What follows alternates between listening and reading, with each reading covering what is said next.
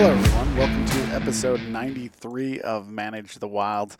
I'm Nick Madsen. Today's going to be an eye-opening episode. It was for me, as we delve into the nationwide campaign to limit the influence of hunters in crafting wildlife policy. From their efforts to restructure state game commissions to advocating for a new wildlife management system based on the public trust doctrine. We're going to explore the different ideas as they underwrite the movement and potential impact that it could have in the future of hunting and conservation. So I recently came across an article, one of my favorite podcasts to listen to, just for sheer entertaining fact, but also the fact that he brings in so much diversity from all over. It's kind of the direction that I'd like to go. It's the Meat Eater podcast. There was an article put on it by Jordan Sillers, and he wrote, "Inside the Campaign to Divorce Hunters from Wildlife Policy." I'm going to put it in the link, or in the information for this podcast, and if you haven't taken a look at it, you ought to read it. But I'm just going to kind of break it down, what it talks about. There is a nationwide movement to influence the hunters in wildlife policy. There's efforts being made to restructure state game commissions to be less responsive to hunters. They're trying to put people that are more friendly to, they're trying to put organizations that are anti-hunters on there, that are more PETA friendly, and what these guys are doing is ultimately hoping to get rid of, and they've done it in a lot of states. What they're hoping to do is get rid of hunting altogether. And so what they're going to start doing is they're going to start limiting the way you can do hunts. They're going to go after things that are highly controversial and get those limited first, and then they're going to start pushing for other things. You've seen it in multiple states. California's one. They got rid of using dogs to hunt bears and cougars, and they're getting rid of that in most of Oregon and Washington, if they haven't already done it, as well as back east. And what they're putting these guys in charge, and they're getting more and more people, is to limit how much say. There is the Wildlife for All environment, and they are a nonprofit, and what they're trying to do is replace the current system of wildlife management and with one that's based on the public trust doctrine. And that public trust doctrine traditionally has been more to represent non-consumptive users versus the wildlife industry. And what they're saying is, if there's only 20% of the state that hunts and all these things are being done for 20%, then we should do more for the rest.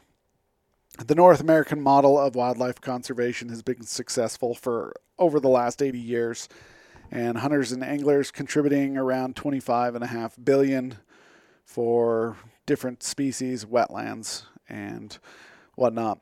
But recent legislation seeks to change the North American model by requiring representatives from wildlife preservation as well as passive wildlife recreation communities to serve on state wildlife advisory commissions. Now, a lot of states already have these, but what they could start doing is they could start requiring it to be, once they get them on the board, they could start saying, okay, now we need a full representation. So if 80% of the state is non-consumptive, then we're going to have to put 8 members of the board that are non-consumptive versus 2 members of the board that are for wildlife hunting. And so what that would start to do is it would start to change, and they would start limiting, and you would see a big controversy there. Washington State is a hotspot for this issue, with some of the members of the Wildlife Commission seeking to change the overarching principles of how game is managed in the state. I understand these people don't like hunting. The one challenge that they're going to face is you have to manage the wildlife.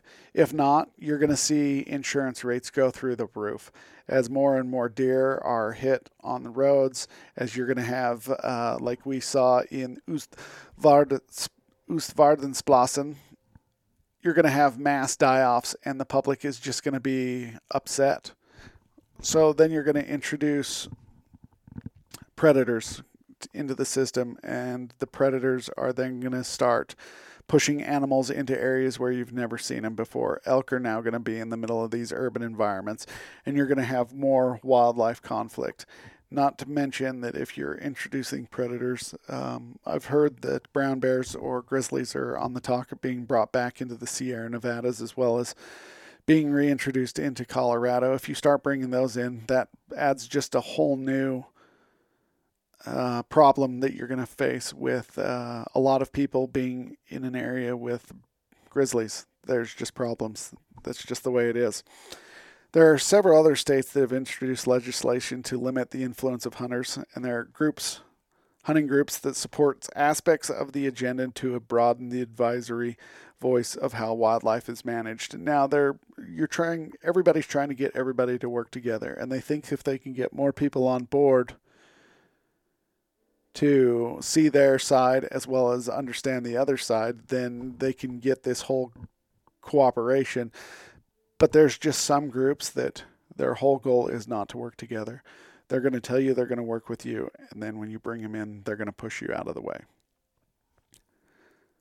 The efforts to change the composition of state game agencies will make it easier for extractionist behavior. Once you have, like the RAC committee here in Utah, once you get a lot of people on there who are against hunting, your ability, because it's not the wildlife agencies that pass the hunting laws, it's these committees.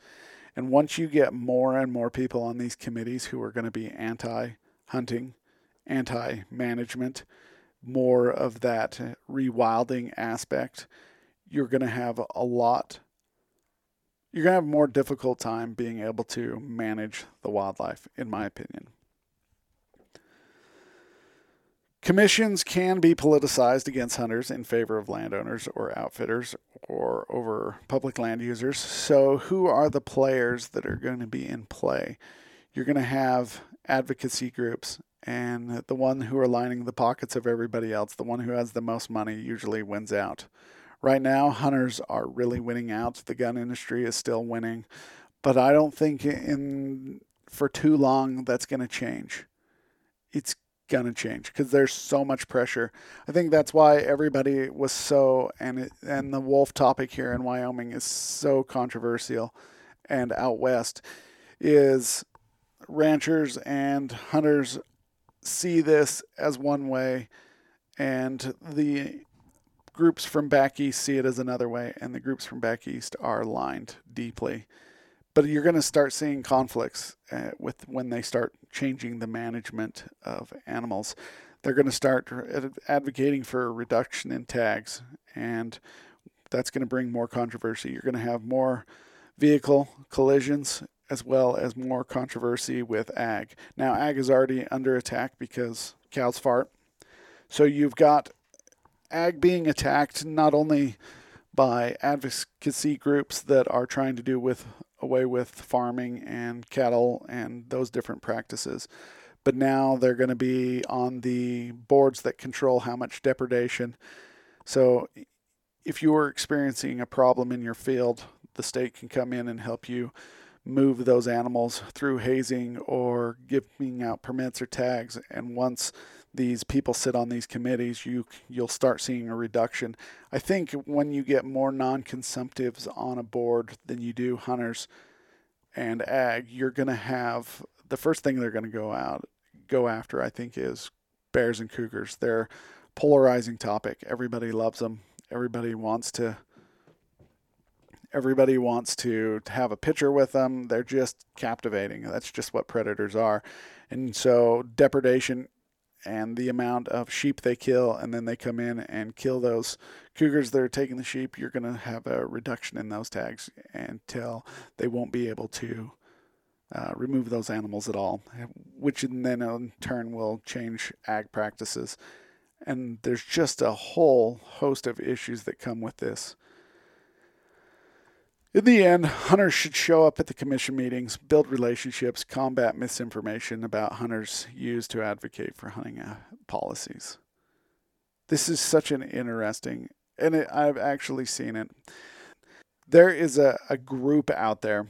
and I'm not going to name names because I don't have enough money, and if I get sued, then this podcast will be no more.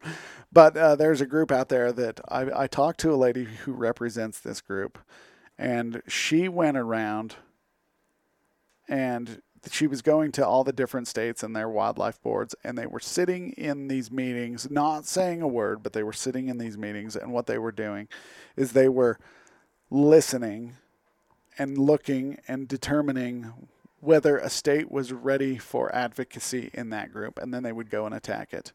So it worked successfully in New York for bear hunting. It had worked successfully in New Jersey for bear hunting. And they had been on the West Coast in California. They were successful in some of their things there, as well as Oregon and Washington. And it was interesting to listen to her, because that's her whole job, was to go around and see which areas were ripe.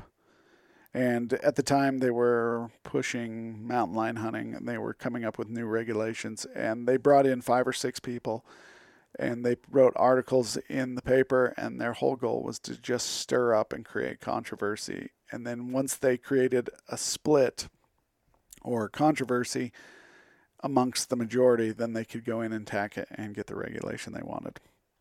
Super interesting article that Jordan Sillers has done inside the campaign to divorce hunters from wildlife policy. It's on the Meat Eater webpage. If you haven't read it, go take a look. All right, guys, stay wild. Have a great day.